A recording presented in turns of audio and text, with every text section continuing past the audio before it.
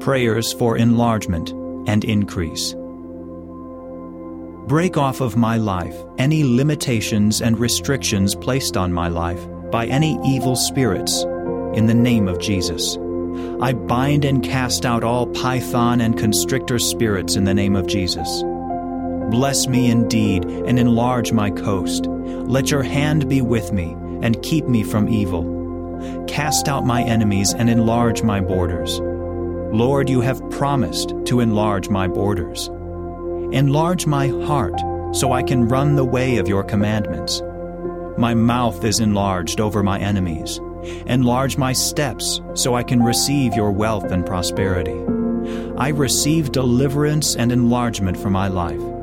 The Lord shall increase me more and more, me and my children. Let your kingdom and government increase in my life. Let me increase in the knowledge of God. O Lord, bless me and increase me. Let me increase exceedingly. Let me increase with the increase of God. Let me increase and abound in love. Increase my greatness and comfort me on every side. Let me increase in wisdom and stature. Let me increase in strength and confound the adversaries.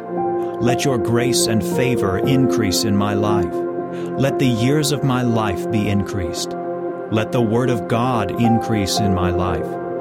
Bless me in all my increase.